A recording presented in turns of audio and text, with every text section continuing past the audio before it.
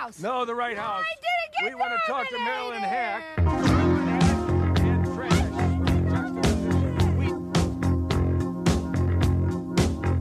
I'm from Canada Water.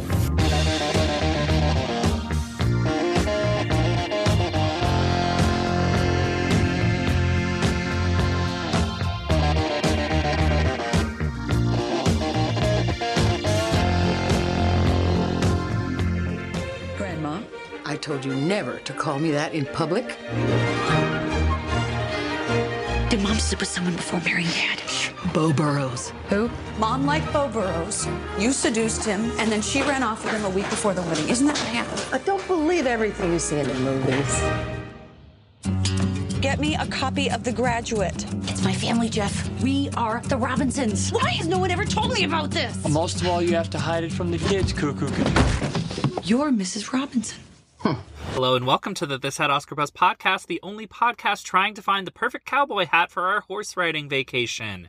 Every week on This Had Oscar Buzz, we'll be talking about a different movie that once upon a time had lofty Academy Award aspirations, but for some reason or another, it all went wrong. The Oscar hopes died, and we're here to perform the autopsy. I'm your host, Chris Feil, and I'm here as always with my Mr. Robinson, Joe Reed. I have always said that Jesus loves me more than I will know. So that fits. No. That fits. Hey, you started it. You started it with this Mr. Robinson business. You know, it works. It does. Well, works better than this movie. It works better than the movie we're going to talk about. Oh, boy. Boy, oh, boy. You know what's so funny about this movie is... Everything. Well, yes. Unintentionally. Except, I was going to say, except for how it's supposed to be. I remember very vividly the buzz leading up to this movie. There was a lot of expectation on it for a lot of different reasons, which all of which we'll sort of delve into. And then everybody saw it and everybody was just like, well, no. And it's kind of gotten worse and worse in my memory, and also sort of more and more disposable because there's just no reason to ever really talk about this movie. And so watching this for the podcast and researching it and discovering what a fraught production history it had that I kind of had no idea about. 1,000%. I was really surprised that nobody really talks about it anymore because, like, I always thought that it was a Rob Reiner movie. I didn't know. It seems like it would be. And I guess that's maybe why he was sort of the no-brainer choice to sort of take it over when it was taken away from Ted Griffin. But... Mr. Sutton Foster, among like many other things. So like Ted Griffin's one of those names who you just sort of like know from several different contexts. One of them being this small little TV show he did for FX called Terriers that lasted one season that was so good. And like everybody who watched it like really, really sort of loved it and kind of rode for it, but it wasn't a lot of people who watched it. So it only lasted one season. And that was kind of his last thing that everybody liked. Because after that, he wrote Tower Heist. Well, after that, Tower Heist came out, which he had co-written. And that was a really big disappointment. And he hasn't really done anything hugely of note since then. And Tower Heist, the original controversial day and date movie. Okay, remind me what the controversy was there, because like there's so many things with like Brett Ratner movies that were problematic back then, and like I think there were other problematic things, but that was like the first movie that tried to be like, we're gonna put this on VOD for $50 during the holidays or something, or whenever that movie came out. They were going to try it. It was the holidays. I'm pretty sure it was a December movie. Yeah. And it got scrapped, and ultimately, no one really saw that movie, and it was bad. That was around the time... Was that around the time that Brett Ratner was going to produce the Oscars and Eddie Murphy was going to host, and he said that rehearsals for fags and they fired him? Is that the... Was that... It would have had to have been. I thought it was after Tower Heist, but maybe I'm wrong. Tower Heist is just the movie that I remember for them, like the first big budget movie that they tried to do. Yes, this was. And it may not have even been day and date. It may have been like 2 weeks after the release was supposed to happen. The American release for Tower Heist was November 4th, 2011. Brett Ratner resigned as producer of the Oscars on November 8th, 2011. So it was definitely that one, because that was the whole Eddie Murphy of it all. Eddie Murphy was going to host because that was his, most recent director. And which, that controversy, 2011 seems like a long time ago for that controversy, and also like too long ago. Like, it's one of those things that doesn't really fit in a timeline at all in terms of, because I also think that gets conflated with the Kevin Hart Oscar take backsy thing, which is like it feels like the Eddie Murphy hosting like controversy fallout thing was the beginning of people really not wanting to host the Oscars.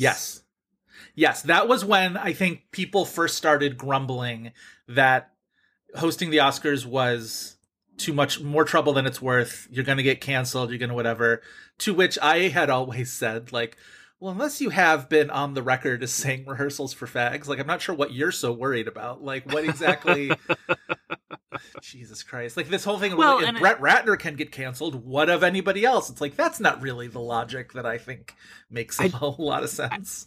Well, I do think that some of that gets overblown in terms of the whole Oscar hosting thing, because it does feel like they're getting these people too late. Like, if you want Tom Holland to host the Oscars, you can't ask him 2 months before the Oscars. These are people who have like their schedules written out 2 years in advance. This was always the Billy Crystal thing, where he was like, if I'm going to host the Oscars, it's going to take like 6 months out of my life. So, that becomes a thing that you really have to decide to commit to pretty early on. And yeah, all of a sudden now, because the Oscars seem to be in this constant state of flux in terms of what kind of show they want to produce.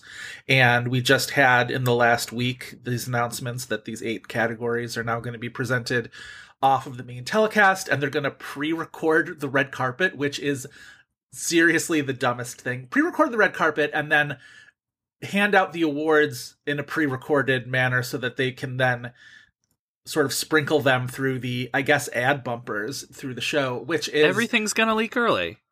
Everything's going to leak early. If your whole idea is that we want to get more people to watch the show, congratulations, you've got everybody to get all their information even the now red on carpets Twitter, are going to leak early if they're trying to pre-record the red carpet. All of red carpet stuff's going to leak. Do you think Getty Images is going to like comply with your weird little embargo? Like, come on.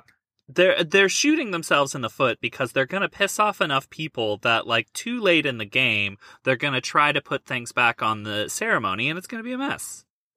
Yeah, it's going to be a total mess. I feel really bad at this point for Regina Hall and Wanda Sykes and Amy Schumer, who now have to become the sort of flashpoint for an Oscar ceremony that is poised to seemingly have nobody like it now. Like, everybody is coming from a different angle of being sort of disappointed by this, and I feel bad that the 3 of them are going to have to bear the brunt of that.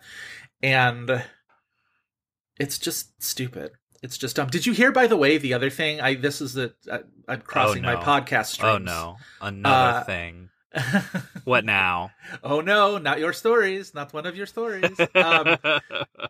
No, I'm crossing the podcast streams from my View podcast because I talked about this briefly, about how it came out that Whoopi Goldberg was in serious contention to host this year until she made her remark on The View about how the Holocaust wasn't about race, and was suspended for 2 weeks. And they probably did the right thing to pull the plug on that. Oh, definitely. But it's one of those, I mean, it was one of those things to where, like, solo for years, host or to solo host, apparently. Yes. Okay. They had offered it to, the word is that they had offered it to Steve Martin, Martin Short, and Selena Gomez, which would have been a really kind of cool idea. And I thought I heard it was Steve Martin and Martin Short that said no. Well, somebody said they couldn't schedule it. Like, again, because it's so late in the game, like, I'm surprised trying to wrangle 3 hosts. This is why we ended up with 3 hosts who don't really have a whole lot of relationship to one another, because the idea of trying to wrangle schedules for people who were, for a specific 3 people would have been very, very difficult. But anyway, so the what ifs of this Oscars ceremony are already going to be probably better than what we end up getting. But I had for years been like, bring Whoopi back. She's an underrated Oscar host. She's better than you remember. And to find out that was in the works, and then she shot herself in the foot by making the most unnecessary comment. Like, somebody who watches The View for a living, watching that segment, like, she really, like, it was a full-on interjection, kind of non sequitur, and I was just like, why did you say that? So stupid. Anyway, do we have any other Oscar rumors to talk about besides who is possibly unvaccinated? Oh, I mean, that's the biggest of them all, right? I guess trying to figure out who this policy but a lot of the people that some people have thrown around, I mean, a lot of the names, it's like, I don't understand the difference that the Academy is doing of if you are a nominee, you have to be vaccinated. But if you're a presenter or a performer, you don't. So, like, what's the difference? Like, those people are all interacting. Right. Unless they're seating these people in separate areas and, putting up plexiglass. Telling me Van Morrison is just going to show up to sing and then leave?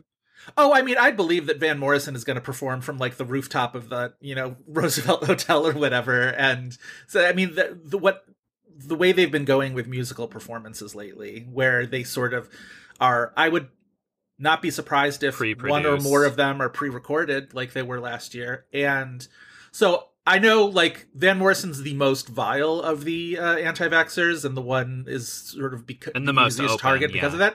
But, like, I don't think he's going to be the one who's going to be, like, mingling with other people. Like, it's this, whichever one of last year's 4 winners, which was like, that was a weird little blind item. It's just like, one of last year's winners is unvaccinated. And it's like, try and guess who. So, and Anthony Hopkins didn't show up when he won, so I kind of don't expect him to show up now just to present something. So now it's, like, narrowed down to, and I don't really expect Yu Jun-yeon to be there either if there are any kind of COVID concerns risks. And travel restrictions and risks and anything like that. So we basically narrowed it down to Frances McDormand or Daniel Kaluuya, like, flip a coin, try and figure it out. And everybody trying to say that Frances McDormand is definitely vaccinated because she participated in New York Film Festival, like, okay, that, like, I don't know. There's rumors about other people who participated in film festivals that are rumored to not be vaccinated. So I'm less convinced about Frances McDormand than other people. I don't know if I'm convinced in any way about Frances McDormand, but I don't think it's out of the question that she would be vaccinated, nor do I think it's out of the question that Daniel Kaluuya wouldn't be, just because he's younger. So I don't know. I don't know where to go with it. All of a sudden now we are, but Jennifer Aniston's running around Pasadena trying to confirm or deny stories that we have heard in the ether. Various rumors. Yes. Well, I don't know what you're talking about. We're here to talk about the Adele music video for Rumor Has It. I was sort of expecting you to open with, like, a line from the Adele song. Yeah. Like saying that I'm here as always with bless his soul, he's got his head in the clouds, Joe Reed. Yeah, basically that's what I was expecting. Yes. Yeah. Listen, I am new, not new year, new me, but maybe I'm turning a leaf. You were the one who started with some song lyrics earlier, so, like, we'll change hats, It's true. Me and my boomer references bringing Mrs. Robinson into this whole discussion. We're here to talk about the most batshit movie we've talked about in a while. It's a movie that, like, could absolutely avoid, making the audience think of incest, and says, you know what? No, let's try to bring some comedy out of potential incest. Let's also then bring it up again later on in the movie as a complication. After we've already let it go. After we've settled that issue and settled it away. It's one of, I mean, we'll talk about it as we go along, but it's one of those movies that sometimes you see a movie that like there was a good idea here and it kind of got bungled in the execution. I agree, I think though I wonder if we think it's the same idea that is interesting about this. I don't think there's a good idea at the center of this. I think there's a very, very bad idea at the center of this that has on its margins. Every once in a while I'll see like there's a line in there that I'm like, oh, I like that line. Maybe use it in a better movie. The thing at the end where she and Ruffalo get back together and she says, I don't need to be with you, but I want to be with you. Like, I'm like, that's a good line. In a better romance, like that would be a really kind of effective line. I think there's some thematic stuff that's interesting too, for like sure. The idea that her character is like, I'm so different from my family. I don't feel connected to my family. Yes. Surely there's some other like family that's my real family. Like that's an interesting idea, especially for like a movie that was released Christmas Day, you know, when like people talked about Knives Out was the movie that people saw to get away from their like super conservative families. Yeah, that's a good point. You're right. That's an interesting kind of concept. I just think the central nugget of this, which is what if The Graduate? What if The Graduate was real? But also, even that is like, that wouldn't be so bad.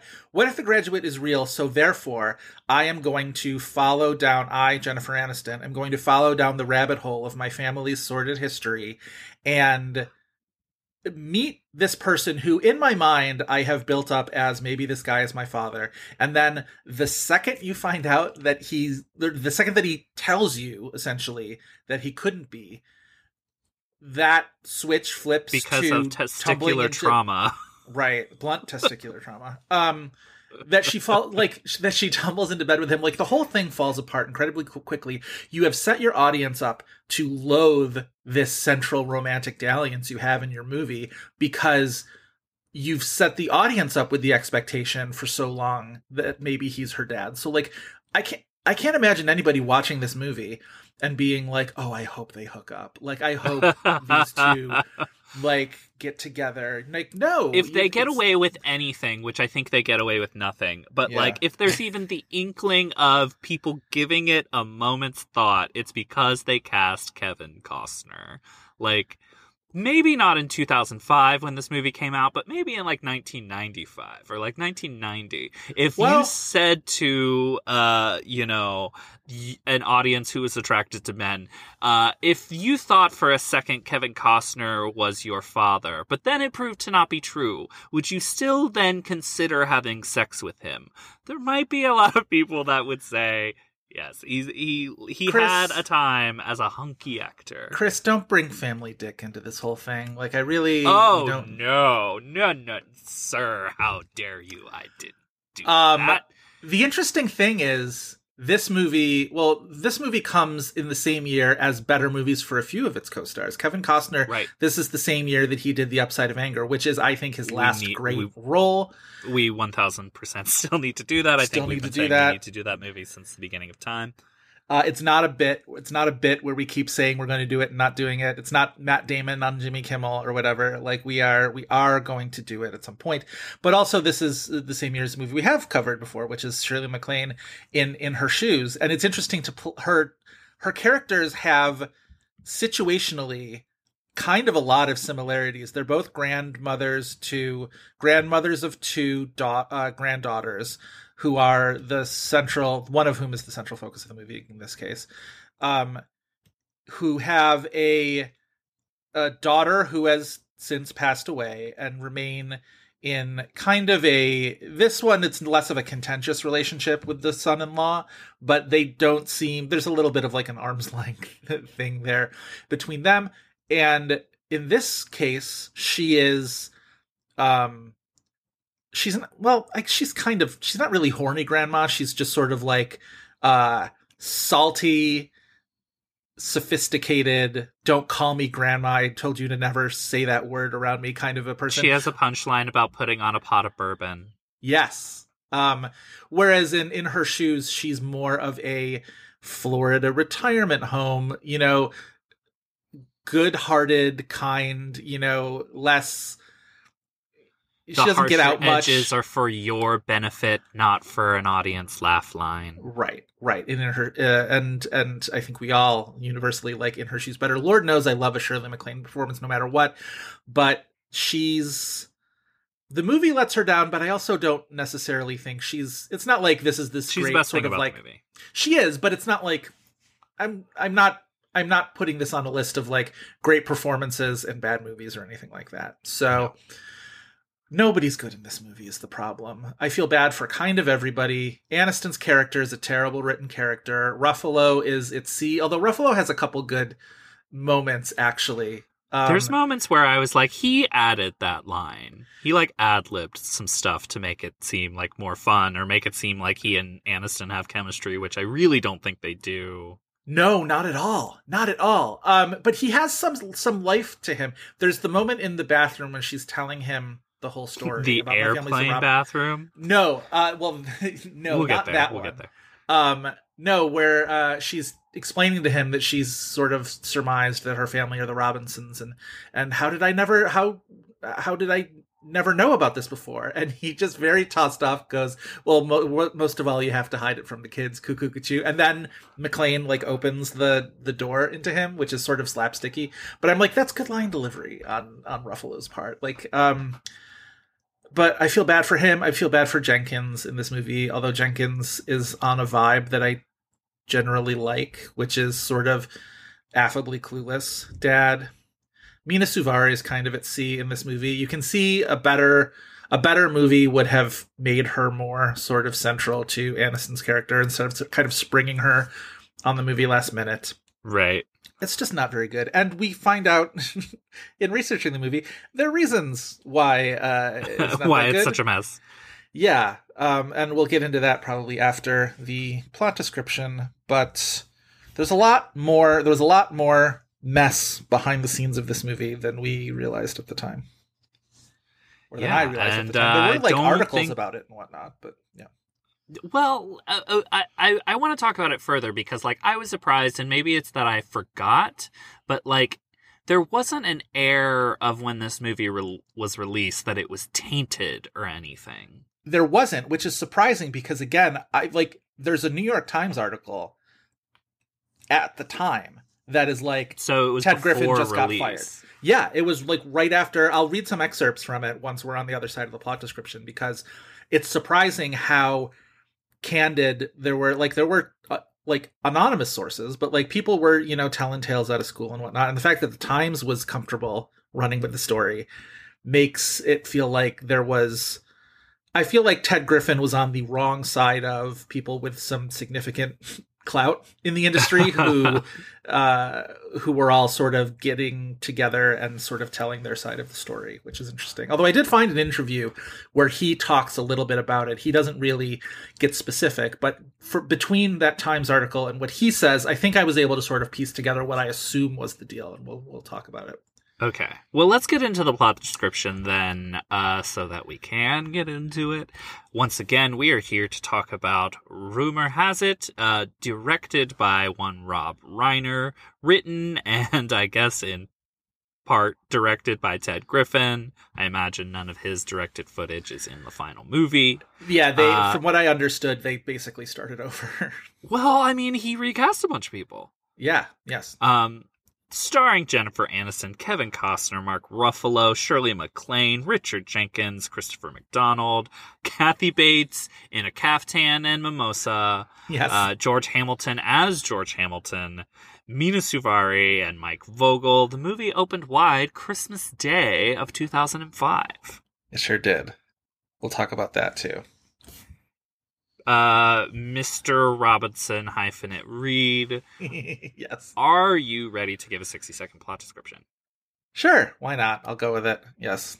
All right. Your 60-second plot description for Rumor Has It starts now. All right. Jennifer Aniston is Sarah. She's flying to Pasadena with her fiance, Jeff. She's sort of got a little bit of cold feet, obviously, about marrying him, and he's starting to get a little concerned. She's going to Pasadena for her sister's wedding.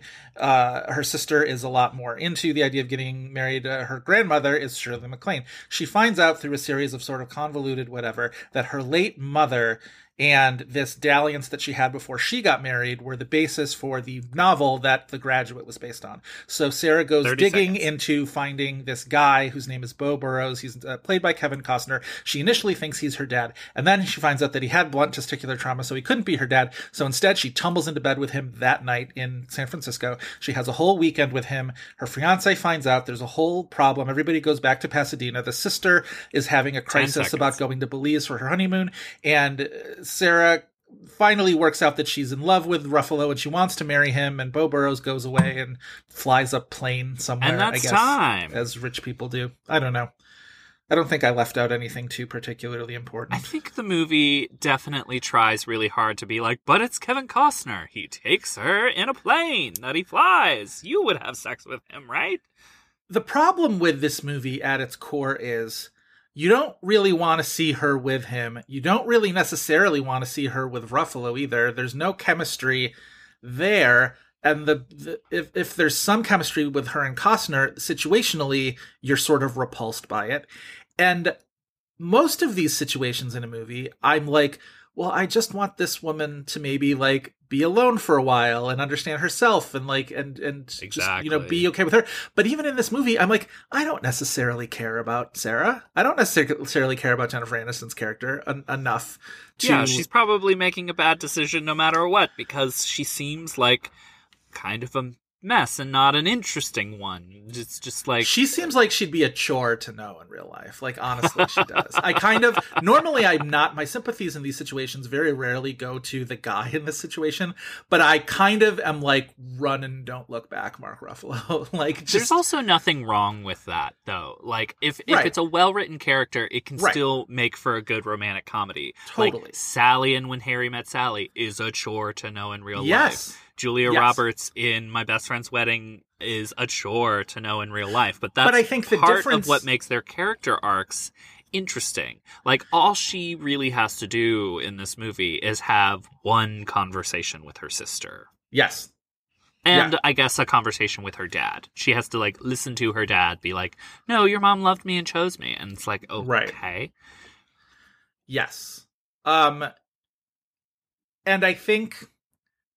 Ultimately, because Reiner is brought in as a director, you have those sort of rom-com expectations because of the What Harry Met Sally of it all.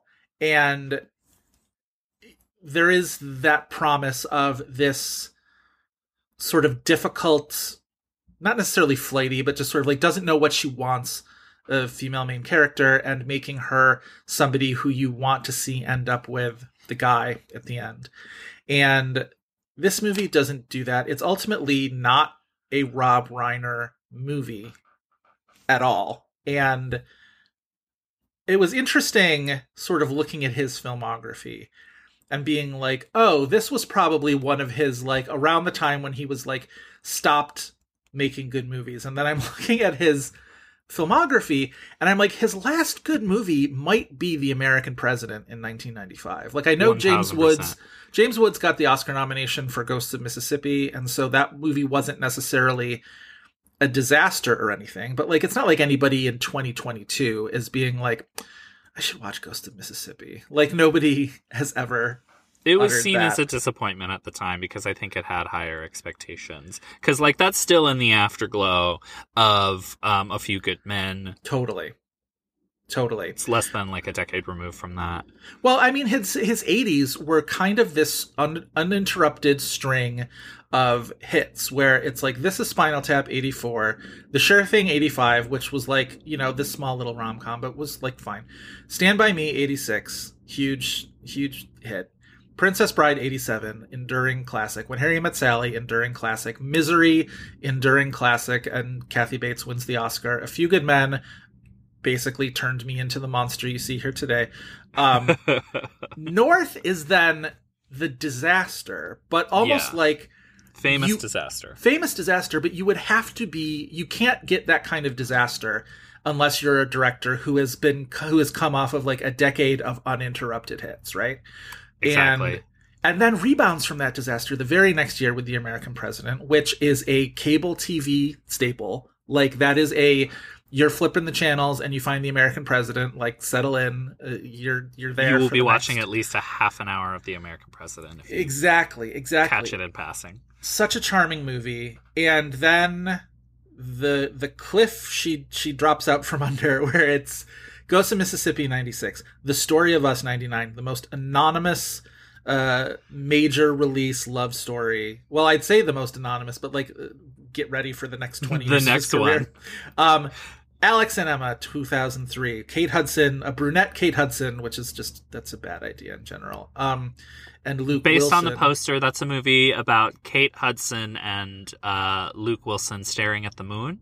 What is the central rom-com concept of Alex and Emma? I'll let you know the second I see it. I will absolutely text you and let you know. Rumor has it is the next one after that, and then The Bucket List, which is also a movie we have covered on this podcast before, is 07. Was a big hit. Canonically a great movie because it made the National Board of Review top 10, so I don't know what we're talking about. And then it's after The Bucket List, and we must have talked about this when we did that podcast, because like, we did The Bucket List a while ago. I feel like we did that at the very beginning of the pandemic. I think that's right. But he's actually directed an incredible amount of movies, and none of which have you seen. I must have said at the time that past guest of the podcast, Rob Scheer, and I did see And So It Goes in a theater, stoned off our asses, because that was probably the only way we were going to do that. I remember virtually nothing about it other than the fact that it starred Michael Douglas and Diane Keaton. But he did a movie called Flipped in 2010 that is, according to the poster, about two people sitting on a tree branch. He did something called The Magic of Belle Isle with Morgan Freeman. And So It Goes, like I said, with Diane Keaton and Michael Douglas. Something called Being Charlie with Nick Robinson and Common. All right. LBJ, which played Tiff, I remember the one year, and I had this fleeting, chaotic thought of like, should I see LBJ? Should I see the Rob Reiner movie? And then literally like looked at IMDb and looked at the like litany of past Rob Reiner movies from the teens, and I was just like, well, no, I shouldn't. Like, that's a terrible idea. Woody Harrelson as Lyndon Johnson in that. And then his most recent film that he directed and starred in, by the way, was called Shock and Awe, and it was about the U.S. journalists fighting to get to the truth in the lead up to the American invasion of Iraq in 2003, starring Woody Harrelson, Rob Reiner, James Marsden, and Tommy Lee Jones. And again, if anybody saw that movie, much less in a theater, even if you saw it wherever, I would be fascinated, but have a lot of questions. I would have a lot of questions for you. I'm sure some of our listeners' dads have seen it. I mean, it does sort of seem like that thing. You know, I've set up my parents on my Netflix in the last few years. And it took them a while. They are creatures of habit. They are, you know, cable TV people. We just are now weaning them onto YouTube TV. They just cut the cord. And we're in the transition period, and we're all going to get through it, and we're all going to be fine. But they're just now sort of getting into kind of delving into Netflix. I've sort of created a profile for them and keep adding things onto whatever recommendations. And you creep for them. what they're watching. My recommendations for my parents have always been a hilarious funhouse carnival of thwarted expectations. They never like what I think they're going to like, and they end up liking things that I never thought they would like. It's so strange. But so they don't really like, they're not plugged into the same things that I'm plugged into. So like, what do they care if nobody's heard of this movie, Shock and Awe? It's there. It's in front of them. They read the description. They're interested in it. They click, they watch it. And so everyone's going back and talking to my parents about what they watch on TV is this. Do they often mention things to you that you have truly never heard of? Yes, but then it's stuff that I've definitely heard of and would have, like, my mom was talking to me about watching the entirety of The Night Before, the Riz Ahmed HBO miniseries. I didn't even watch all of The Night Before. That I would never have recommended. And then I said after, I was like, did you like it? And she was like, well, it was horribly violent. I'm like, yeah, It was, and I wouldn't have kind of pegged that for you. This sort of is part and parcel of the thing I said a few weeks ago about how my dad was telling me how much, I don't know if I would say how much he loved The Lobster, but he watched all of The Lobster and was intrigued by it for sure. My mom watched all of the Toni Collette Merritt Weaver miniseries on Netflix. Which is supposed to be great. Was called Unbelievable, was fantastic, but it's about like a rape investigation. Like that's not the, I mean, I wouldn't have thought that my mom would go for something that grim. So don't you think our parents are a little more desensitized to things like that though, because they watch like nothing but Law and Order SVU?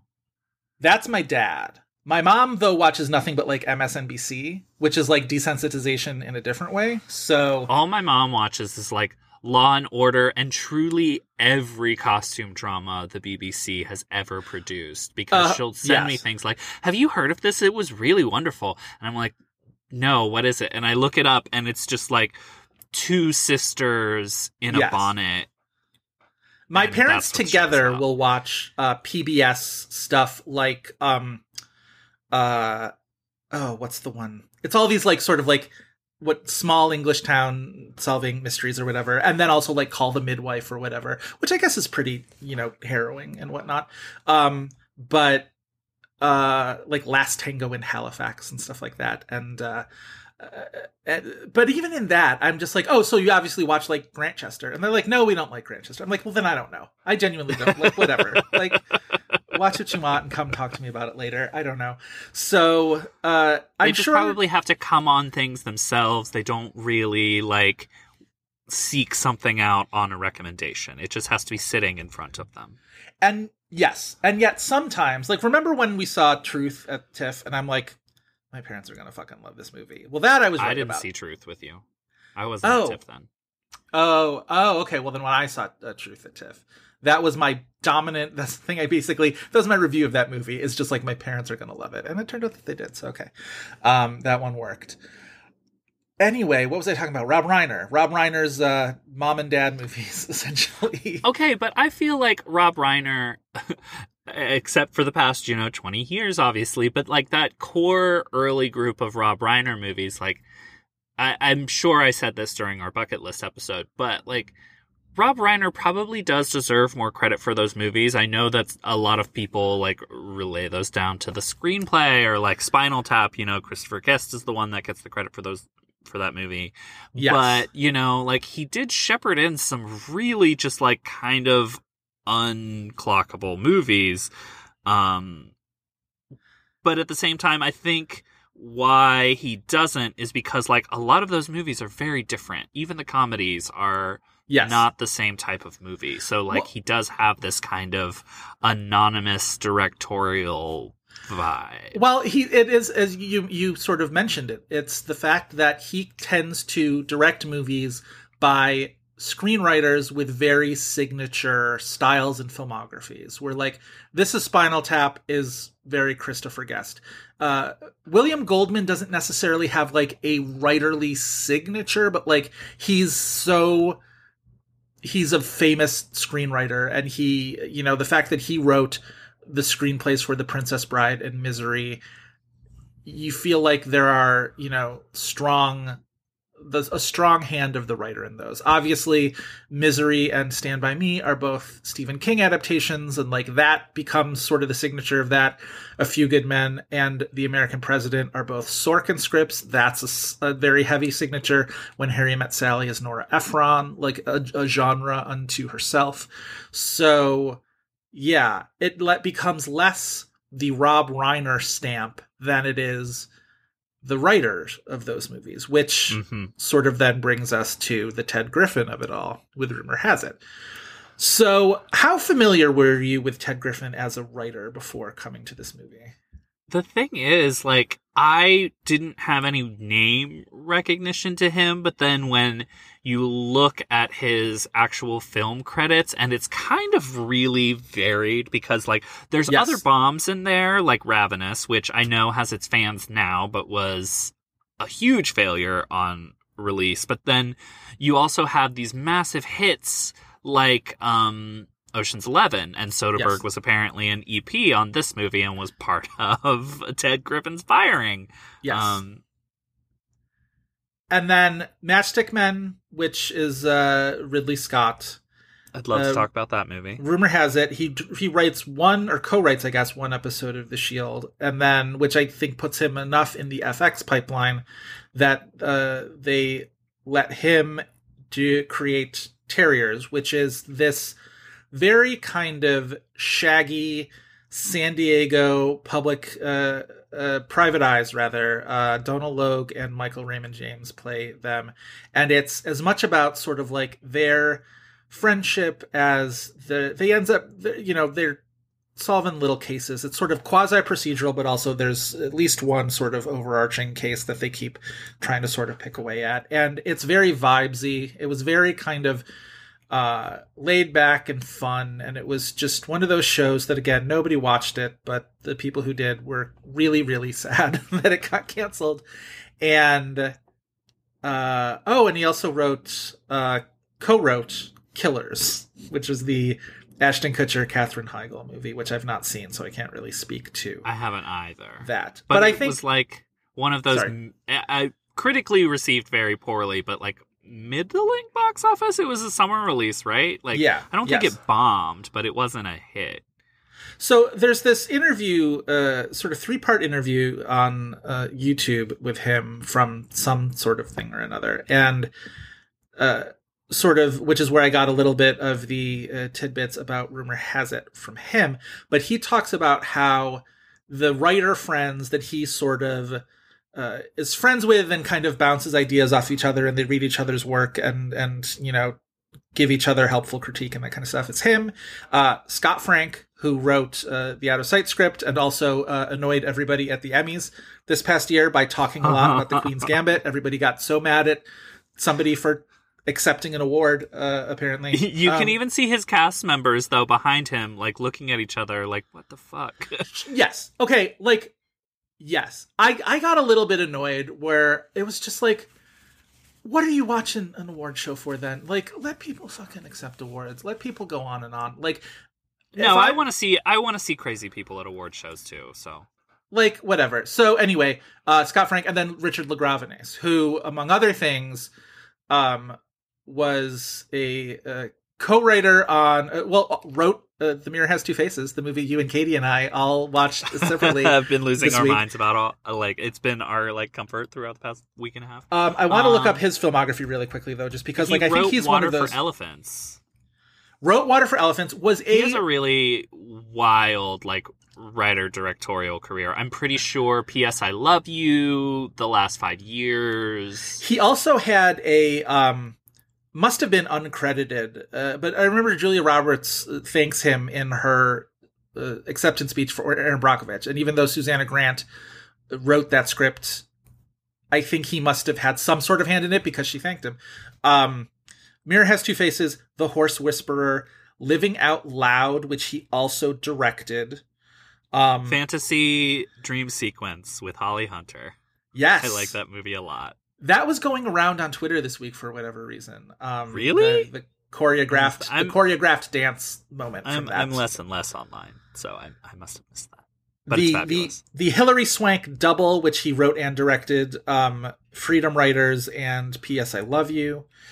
Uncredited on Conviction. Yes, Water for Elephants. Oh my God, my beloved Beautiful Creatures, supernatural teen romance, Beautiful Creatures. Still gotta see Beautiful Creatures. And then he directed the film adaptation of The Last 5 Years, which I also saw at Toronto. So, like, interesting. Like, but my point was in bringing up those writers was it's this sort of class of professional writers who, like, yes, sometimes direct their own stuff, but are mostly just kind of lifers in this Hollywood pipeline of script writing. And sometimes there are writers who we think of as these sort of like writer-directors. Everything's a passion project. P.T. Anderson and Wes Anderson and like stuff where like they are their own brand. And then there are these writers who feel more punch clocky, which is not to devalue their work at all. But Ted Levine gave us the script for Ocean's 11. And so I think in a Hollywood economy that is sort of squeezing out that middle class, you'll see sort of like less and less of this. But Ted Griffin writing the screenplay solo, I'm pretty sure, has a solo screenplay credit for Ocean's 11. And that's like, I mean, our you know, friends at Blank Check talk about like the Guarantor movie, like the movie that sort of like, you know, gets you the next several phases of your career, sort of like nails it down. Like that's it for him. And so rumor has it is kind of the passion project for him. He's originally from Pasadena. This is not like his story, but there is even something I think in his life about someone in his family knew people who it was said were sort of like part of the inspiration for. It's not like one story like in this, but I think you can see where he would have like gotten this idea for this movie from. That's why there's so much like only in Pasadena stuff about this movie. Yeah, like it you can definitely it feels like they brought in some uncredited writers to like make it just more rom-com-y, but it definitely feels like Rob Reiner is ushering in someone else's vision, but like none of what their actual vision is. Well, they wouldn't have had time to rewrite it because Ted Griffin had shot 3 weeks worth of film and then they brought in Rob Reiner. So unless they wanted to throw the whole thing in to turn around and lose all the stars that they had, they basically had to go with Griffin's script mostly as it was. But it feels like people just trying their best to make it work. And yes. like, I would have a hard time believing that they didn't like tweak some stuff on set. But there was only probably so much that could get overhauled because they had to just like they weren't like doing plot changes or things like that. You know, like you have like sets secured and like location secured, etc. Blah blah blah blah. So I want to. But sorry, go ahead. It does feel like it's a compromised type of comedic take in that the movie wants to be about like Pasadena culture. Yes. And like a whole vibe that it's in the hands of a director who doesn't really have a handle on creating that. You know, it's more about the lore of The Graduate, and it's more about this kind of absurd, unbuyable, you know, concept. Yeah. So I brought up this this Times article from August of 2004. So the byline on this, it's Ann Thompson. That's interesting. Oh, fascinating. Yes. So New York Times article, August 25th, 2004, reports that on August 6th, Warner Brothers booted Ted Griffin as director of his original story inspired by the 1967 movie The Graduate. Goes on to talk about how rare that is to actually remove a director midstream after they've started filming. He was, as I said, 3 weeks into filming.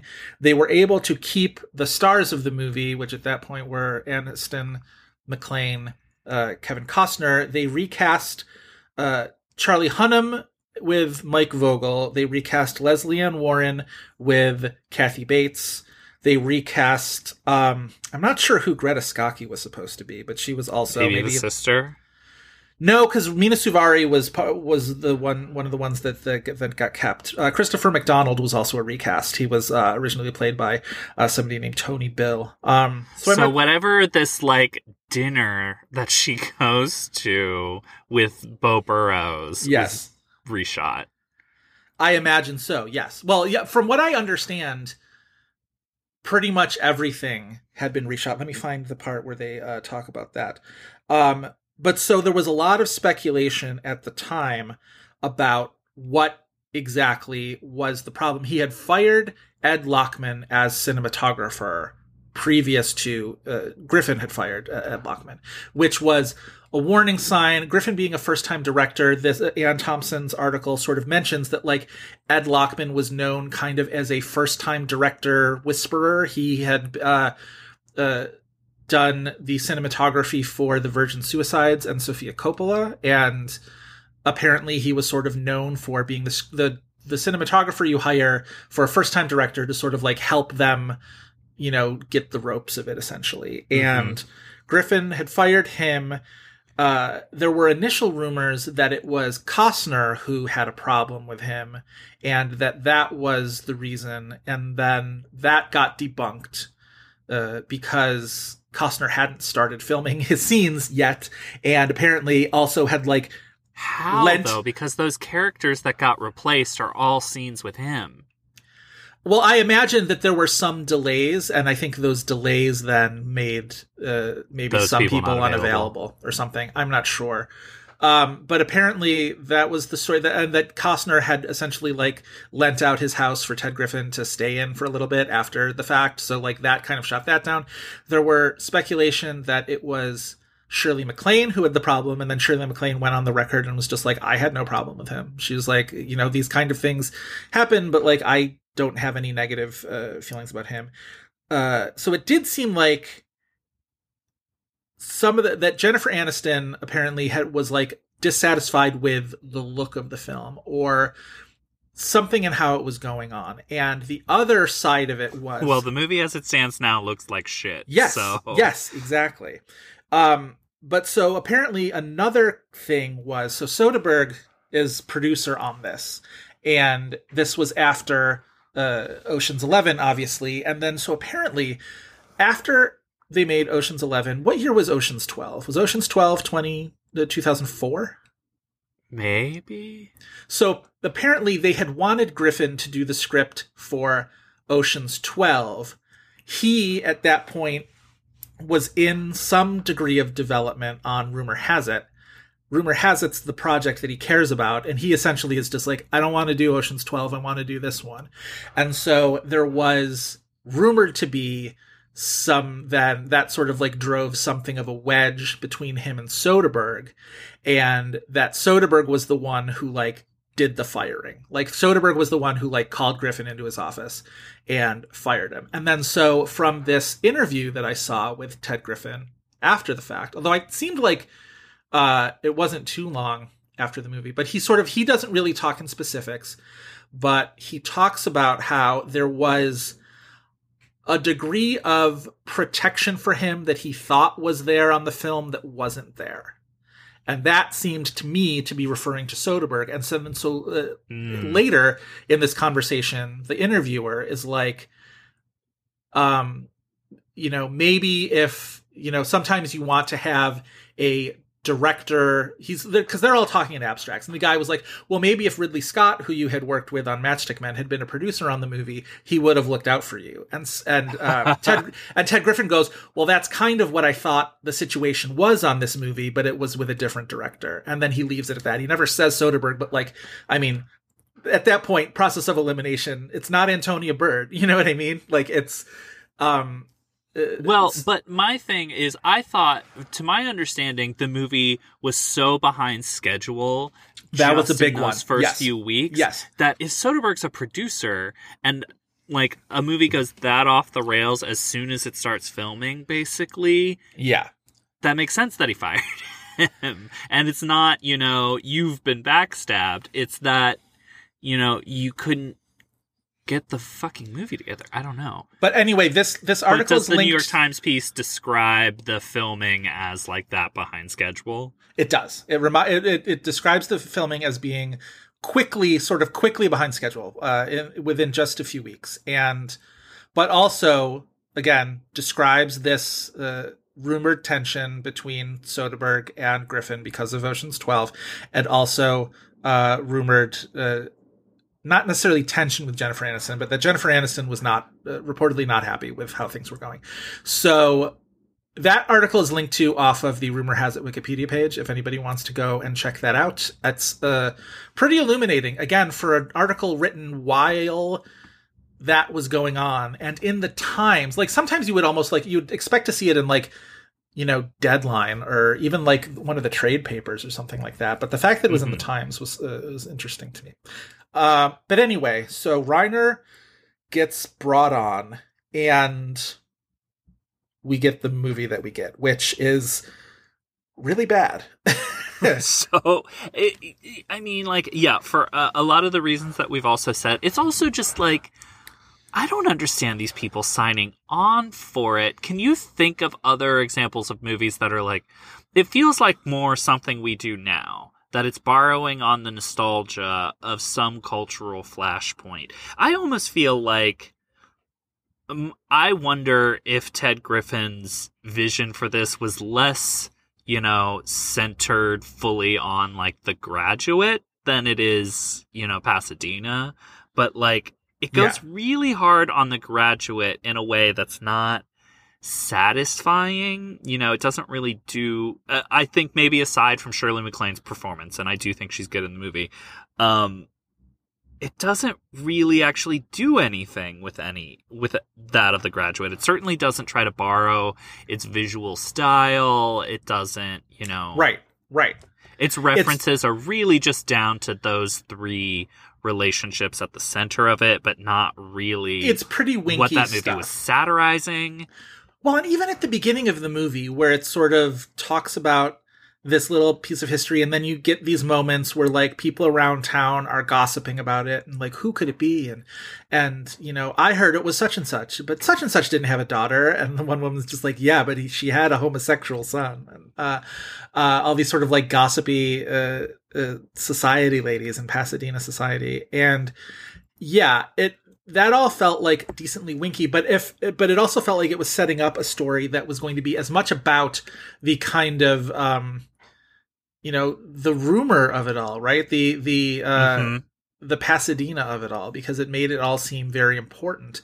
And that ultimately all gets backburnered for this focus on this romance between Aniston and Costner. And maybe that's what got changed or got like, more of a spotlight on it, because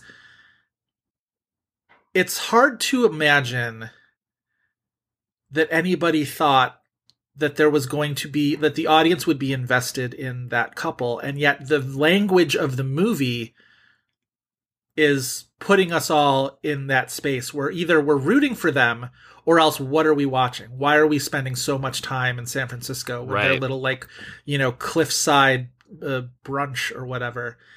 And so the balance of it is all off. On top of, it's just icky. It's just icky. Like, it's super icky. Yeah. We spend as much time with them together as we spent with the idea in our heads that this man could be her father. So it's like, you can't just, even with an actor that many people find very attractive, you can't just wipe that from the audience's mind. Right. Like, it doesn't work that way. You can't wipe it from the audience's mind, and because you can't do that, then we also then look at her character and be like, how can you wipe that out of your mind so quickly? Like, I can't forget that this was a thing. Why can you switch gears so quickly, isn't it? And the fact that, again, they bring it up again, like a half hour later into the movie, where she meets his son and all of a sudden thinks that he was lying about the blunt testicular whatever, and he actually could be. And then she has to again explain it to her sister that she's like, no, I didn't, that's not what this was. Like, it's not as funny as the movie thinks it is. No. And, yeah. There's also this sort of like long anticipated confrontation between Shirley MacLaine and Kevin Costner that isn't as good as the movie needs it to be. And I struggle to find out what the ideal version of this movie was supposed to be. Like, what's the best case scenario of this movie? Because like, I just think it's so flawed at its center. Right. I don't know what's appealing, especially to these actors about it, unless you went even further with that stuff about The Graduate. And it like truly was like this kind of riff or tribute to this like, legendary movie that like, defined a generation or whatever. Right. But I don't know. And it almost made me think about Reiner within a certain context of like, was Reiner for a period chasing like Mike Nichols? Because Mike Nichols is a director who could do a lot of different things and a lot of different genre. Yeah. And I think we maybe talk about him more more in touch with what he's doing today than we might have, 20 years ago, 30 years ago. But I don't know. Well, Nichols he was is another a director who could do a lot of things. And of course, The Graduate is the movie that he won his director Oscar for. Yes. Yep. Nichols is another director, though, who was not as... The authorial voice didn't come from the scripts, right? Where he could direct a movie and not have it feel like, oh, this is a Mike Nichols story, right? Like Working Girl. Right, like he does Who's Afraid of Virginia Woolf, which is like one of the greatest plays of all time, and yet the movie still feels like it's Mike Nichols' voice coming through as much as Albie's. And I think he's more successful than Reiner in that regard, in that he's able to take these stories that are like adaptations of plays or books, or like he did his own Sorkin script at one point, although I guess the less said about Charlie Wilson's War, maybe the better. But you look at his, Catch-22 based on a novel, Who's Afraid of Virginia Woolf based on a play. He also worked with Nora Ephron. With Nora Ephron a couple of times. Yes. Less successful. Less successful, but I think they had a stronger creative partnership, maybe. Not that necessarily like Ephron and Reiner didn't, but like she stayed close to him. Postcards from the Edge is Carrie Fisher's story, right? The Birdcage is obviously a remake of La Cage aux Folles. Primary Colors is very famously based on a book. Closer is based on a play. And Angels in America is also one of the like most notorious, greatest plays ever written, but it feels as much Mike Nichols as it does Tony Kushner's. Right. Yes, that's exactly what I'm getting at, is that Nichols, I think, is more successful at keeping his signature on something that has primarily as its signature a story that is not his. And so, which is not to discredit Rob Reiner and his best stuff, but like, I mean, it's no saying you're not as good as Mike Nichols is no slight on anybody, because very, very few people meet that standard. God, I love Mike Nichols so much. I have this eternal project where I want to watch all of the Mike Nichols movies that I haven't watched, and I sort of get back to it in fits and starts. And it's only really a small handful of things at this point. I, in the last couple of years, saw Carnal Knowledge and Biloxi Blues for the first time. I am forever on the precipice of finally watching Wolf. It hasn't happened yet, but it will. Wolf is wild. What is bizarre to me is Wolf is not one of the movies that Mike Nichols made while addicted to drugs. Right. Right. What a weird movie. Yeah. I posted a clip last week on Twitter of, just because I came across it, of Shirley MacLaine in Postcards from the Edge, the famous My Skirt Twirled Up. It twirled up. Remember my 17th birthday party when you lifted your skirt up in front of all those people? Did not lift including my that guy skirt. Michael. It twirled up! You only remember the bad stuff, don't you? What about the big band that I got to play at that party? Do you remember that? No! You only remember that my skirt accidentally twirled up! And you weren't wearing any underwear. Well. And just sort of my continuing bafflement that Meryl got nominated for that in Best Actress, and rightly so.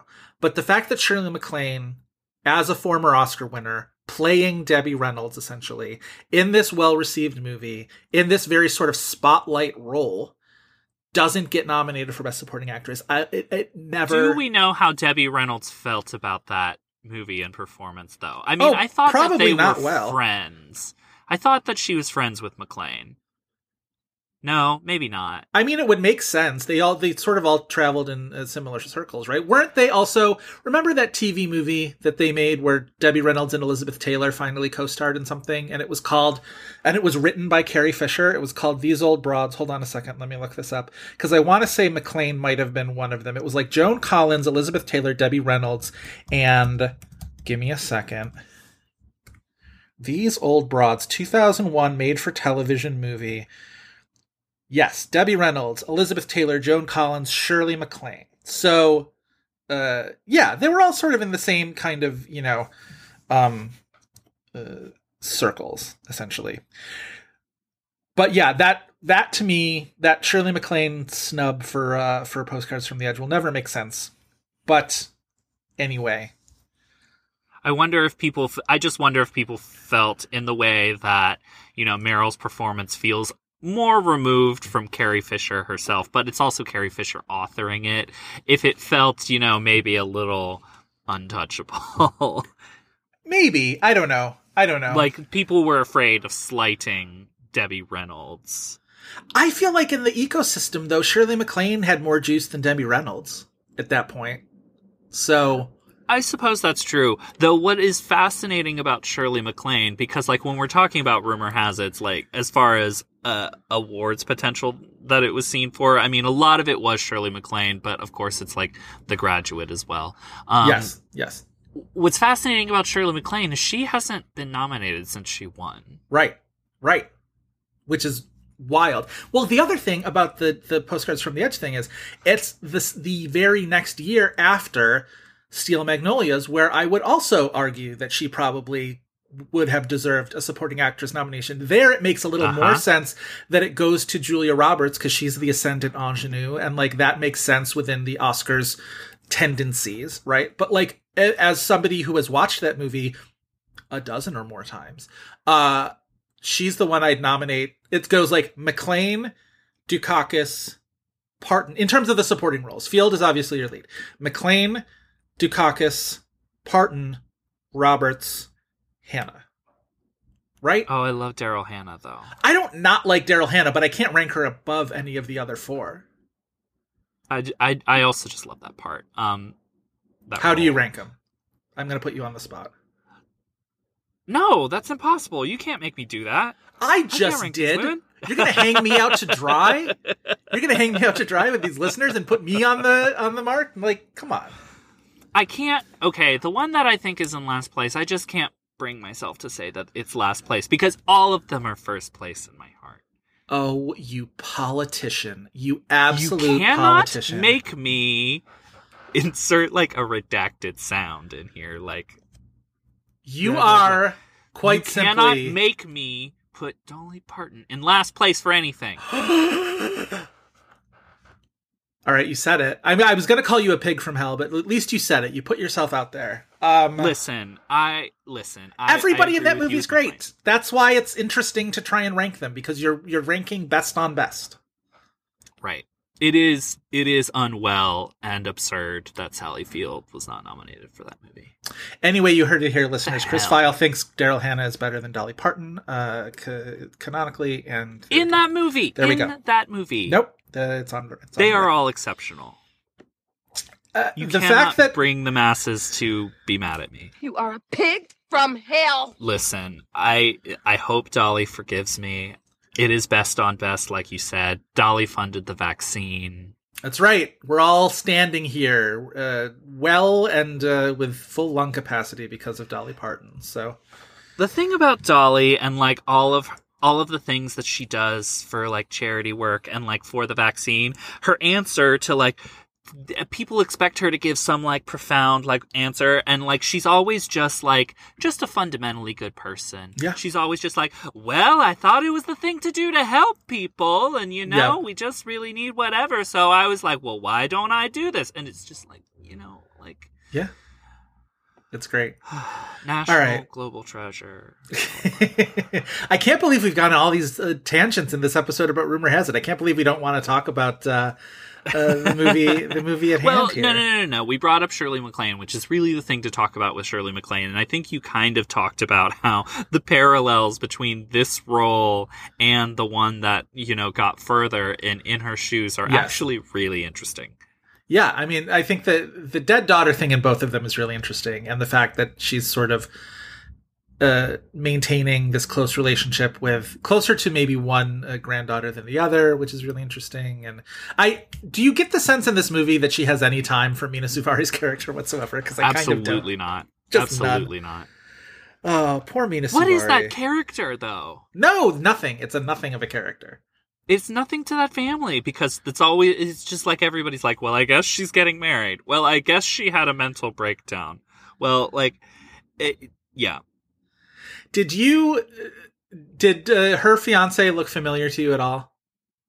Not at all. Okay, he was in that movie Latter Days. Oh no! No. The gay Mormon explicit sex scene.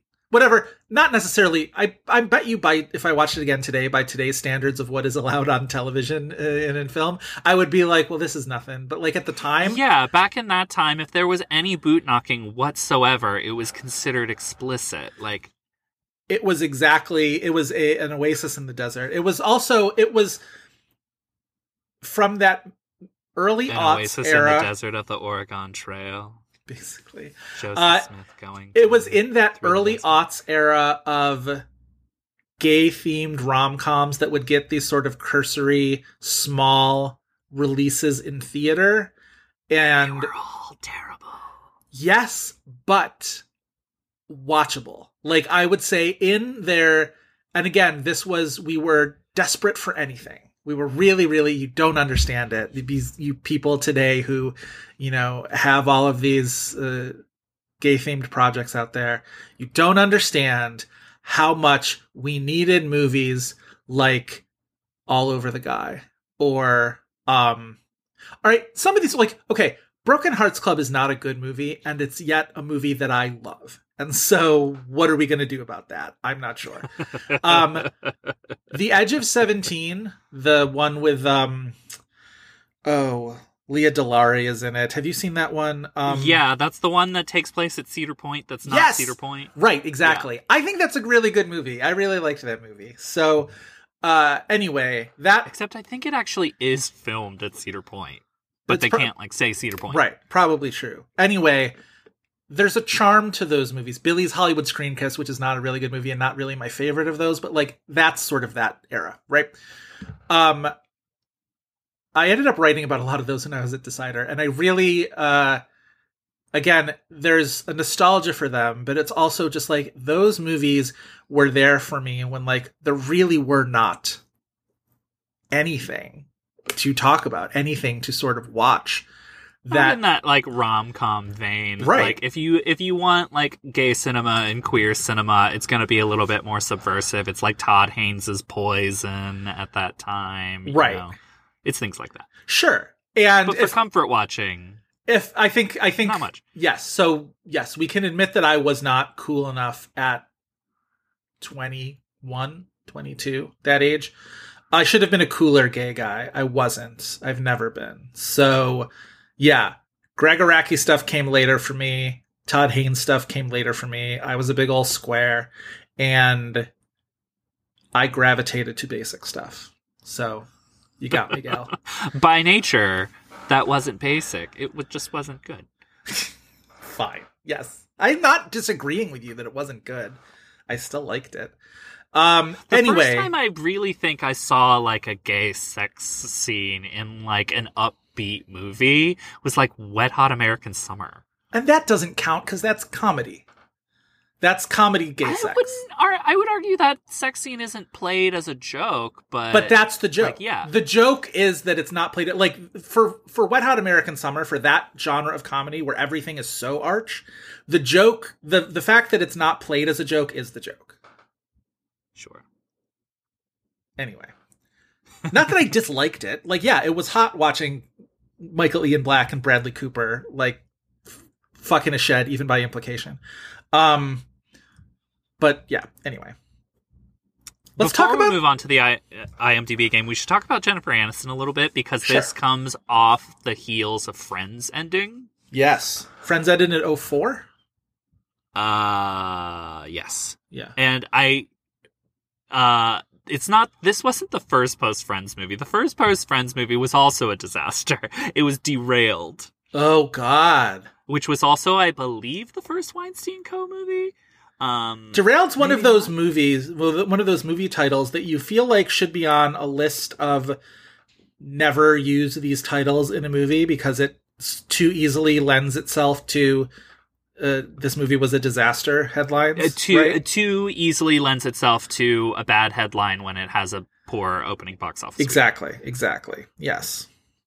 What's the twist in that movie? The twist in that movie is that she's a villain, but like there's something else. Oh, to yeah? it. I've never seen it. I forget. There's something that's kind of like stupid about it. I forget.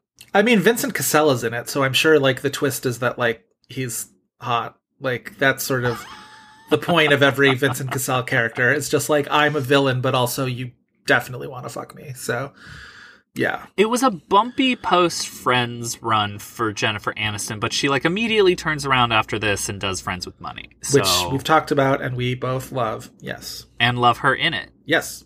Yeah, she's great. Friends with Money is The Good Girl. I agree. Yes. All right.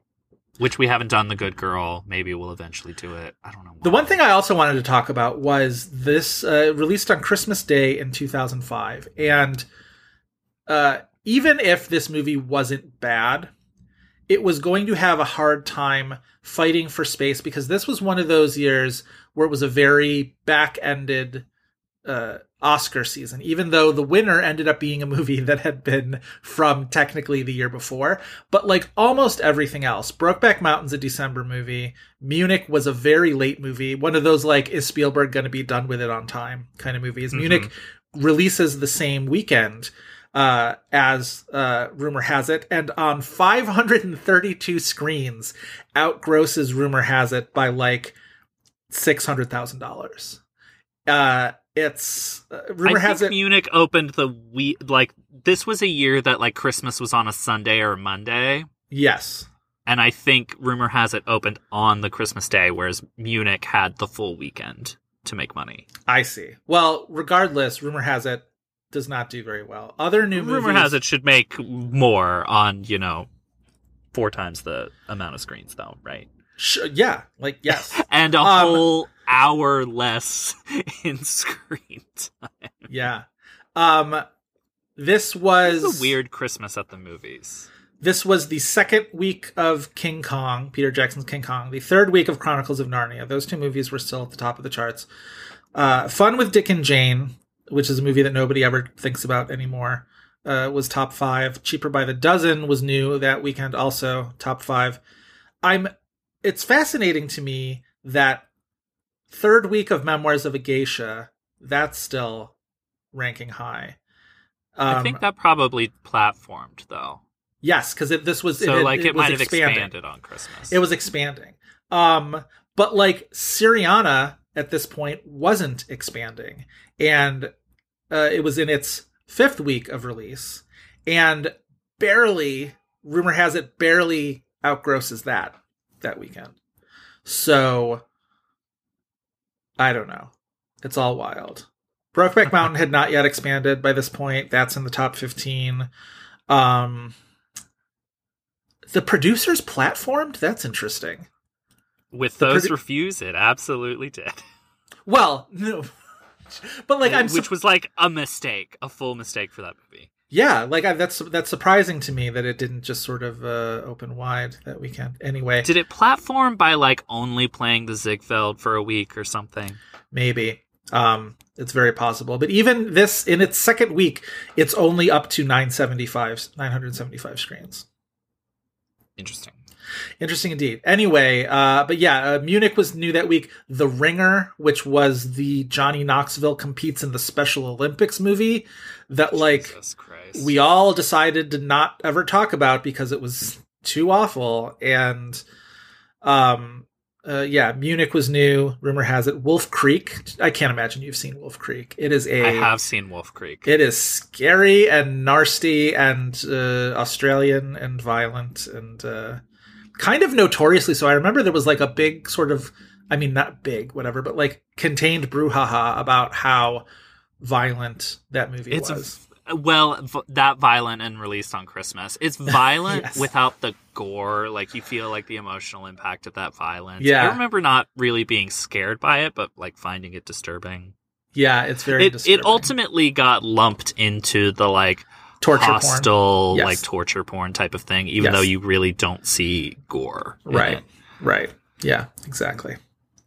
Wait, I want to go through my notes one more time. We talked about Steve Sandvoss. Mike Vogel looks a whole mess in this movie, and yet I absolutely 100% would, and I don't want to take any questions about it at this time. That's fine. Pasadena, yada yada. That George Hamilton joke is such a weird. It's such an odd Hollywood kind of a joke of like that. That was the moment where I just wanted to scream at the TV, "What the hell is this movie?" Yes. Who is this movie for? Because Jennifer Aniston's like, there's that guy over there who looks like George Hamilton. Kevin Costner's like, that is George Hamilton. But like, why? Why? Also, I think somewhat timely to what's going on. There's a whole thing about Ruffalo trying to make small talk with Richard Jenkins about the Rams leaving Los Angeles, because at this point the Rams were in St. Louis, and of course now the Rams are back in Los Angeles and are Super Bowl champions. So we really have come full circle. So good for Richard Jenkins' character in this movie. He must be very happy right now. That's all. We need a like, shock jock type, chime or something to all right. Drop us a sound clip whenever sports come up. No, I find it charming. You can even get sports on our podcast. All right. We are varied and diverse in terms of what we talk about. Let's go to IMDb Game. You can mock me. Right. You can mock me at another time. I'm not mocking you. I'm saying you can other me for my taste in ephemera another time. I love you. I say it with love. Would you like to explain what the IMDb Game is? Sure. Every week we end our episodes with the IMDb Game, where we challenge each other with an actor or actress to try and guess the top 4 titles that IMDb says they are most known for. If any of those titles are television, voice-only performance, or non-acting credits, we mentioned that up front. After 2 wrong guesses, we get the remaining titles' release years as a clue, and if that is not enough, it just becomes a free-for-all of hints. Thus ever was the IMDb Game. Fantastic. Are you going to give or guess first this week? I'll give first. All right. So I talked about how the last Rob Reiner directed movie that I saw in theaters was And So It Goes, with stars Michael Douglas and Diane Keaton. They have a romance. It's a whole thing. We've somehow never done Diane Keaton on the IMDb Game, so I thought I would correct that right now. So, Chris, do it. Annie Hall. Correct. Her Oscar win. Something's Gotta Give. Something's Gotta Give. Her last Oscar nomination. The First Wives Club. No, even though it should be. Strike one. Oh, see, that made a lot of money, and people did. still watch it. It was a big old hit. Interesting. There's going to be something bad on here. Book Club? No. Even though that was her most recent hit. All right, 2 strikes. Your answers are 1975 and 2005. 2005 is Family Stone. Correct. The Family Stone. Okay, so 75 is before Annie Hall. Yes. So I'm guessing. Well, no, wait. That's neither Godfather. Right. Those were 72 and 74. So it's got to be one of the other Woody Allens, but I don't know which one she's in. It's one I had never heard of. Oh, so it's not like Sleeper. No. I mean, also, there are maybe Woody Allen movies that I've never heard of that are well known, and I just sort of missed it. But right. It is. Play It Again, Sam? No. Okay. It's kind of pertinent to current events. Interesting. I mean, is it pertinent to current events? Is there I don't know. It's obviously not the Oscars. It's not. Is it a war movie? Yeah. Great. Is it Woody Allen? Yes. She won Best Actress at the Faroe Island Film Festival. Ah. Okay. Yeah, I really don't think I know what this All right. It is a 1975 war comedy called Love and Death. I know that only by title. Yeah. I didn't realize that was before Annie Hall, though. Yeah, according to IMDb, it is 1975. I wonder if the release, whether that was because it was a Berlin Film Festival movie, but it looks like it released in New York City in June of 1975 as well. So there you go. There we go. Yeah, that's an odd one. 3 kind of somewhat predictable movies for Diane Keaton, and then a really hard one. So that's so weird. I wouldn't be surprised if that changes by the time that this episode airs. But it's even surprising that it would be that like top 5, top 6. You know what I mean? Right. I don't know. Maybe there was some piece about it. I don't know. Yeah. Okay, so for you, I went somewhat down the route of The Graduate. This is all about like people. Richard Jenkins, at least, is someone married to a character from The Graduate. So I went with someone married to someone from The Graduate, and I have for you Mel Brooks. Oh boy! Now all of these are everything that's on his known for. He is on there for the acting credit. Okay, so it's not anything that he's directed but is not in.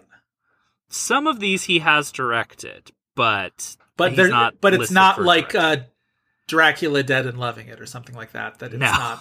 I'm pretty sure he's in Dracula. Yeah, that's true. He's usually he's. I loved that movie as a dumb. Is he in The Producers? Kid. I'm trying to think of like a Mel Brooks movie that he's not in. Well, anyway, whatever. I guess I'm getting in the realm of making you confirm or deny things that might be on it. Yeah, before you've made a guess. All right. So I'm going to say Blazing Saddles. Correct.